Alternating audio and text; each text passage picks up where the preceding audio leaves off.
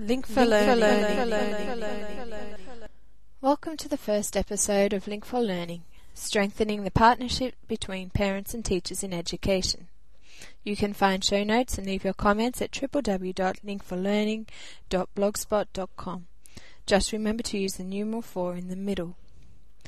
Being the first episode, I just wanted to give you some idea of my background and fill you in on my goals for this podcast.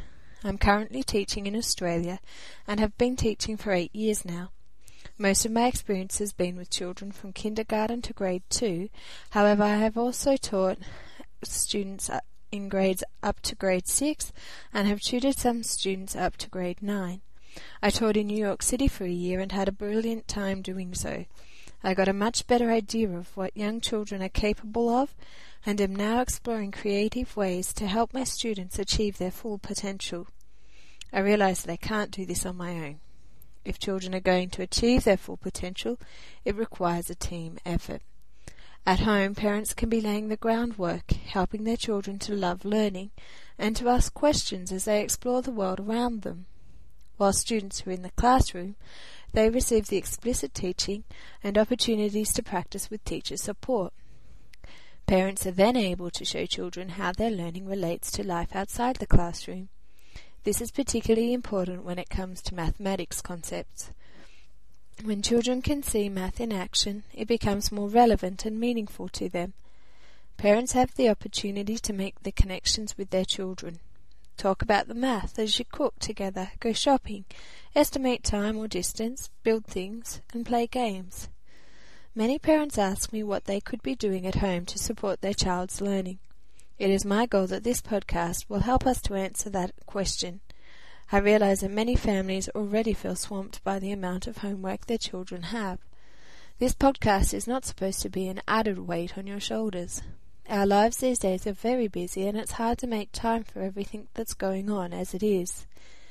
If your child already has a lot of homework, you could work on showing your child how it relates to life outside the classroom. This homework helps you as a parent to keep track of what your child is learning at school. With any extra time your child might have, you can work on areas that might be gaps in your child's education: arts, computer skills, physical activity, or music, depending on the focus of your school. If, on the other hand, you feel your child does not get enough homework or just need some ideas for getting your child back on track with some areas, then I want to give you some tips for how to get started. As much as possible, I want to give you ideas for real-life examples, but I will also be on the lookout for internet resources that you may find useful. I'm also aware that there are many families who have taken on the challenge of homeschooling. My mother homeschooled my siblings for a couple of years, and I was able to see the benefits of this approach to education.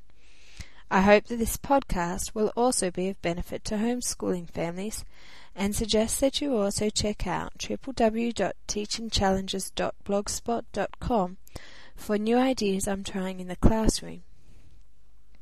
And finally, I don't want for this to become a monologue. This is a partnership, and in order for it to be successful, I need your input. Please email me your questions. Let me know what has worked for you and your child.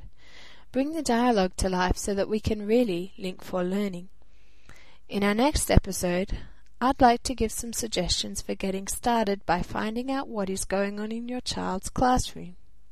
Until then, be inspired, inspire your child, and learn to love to learn.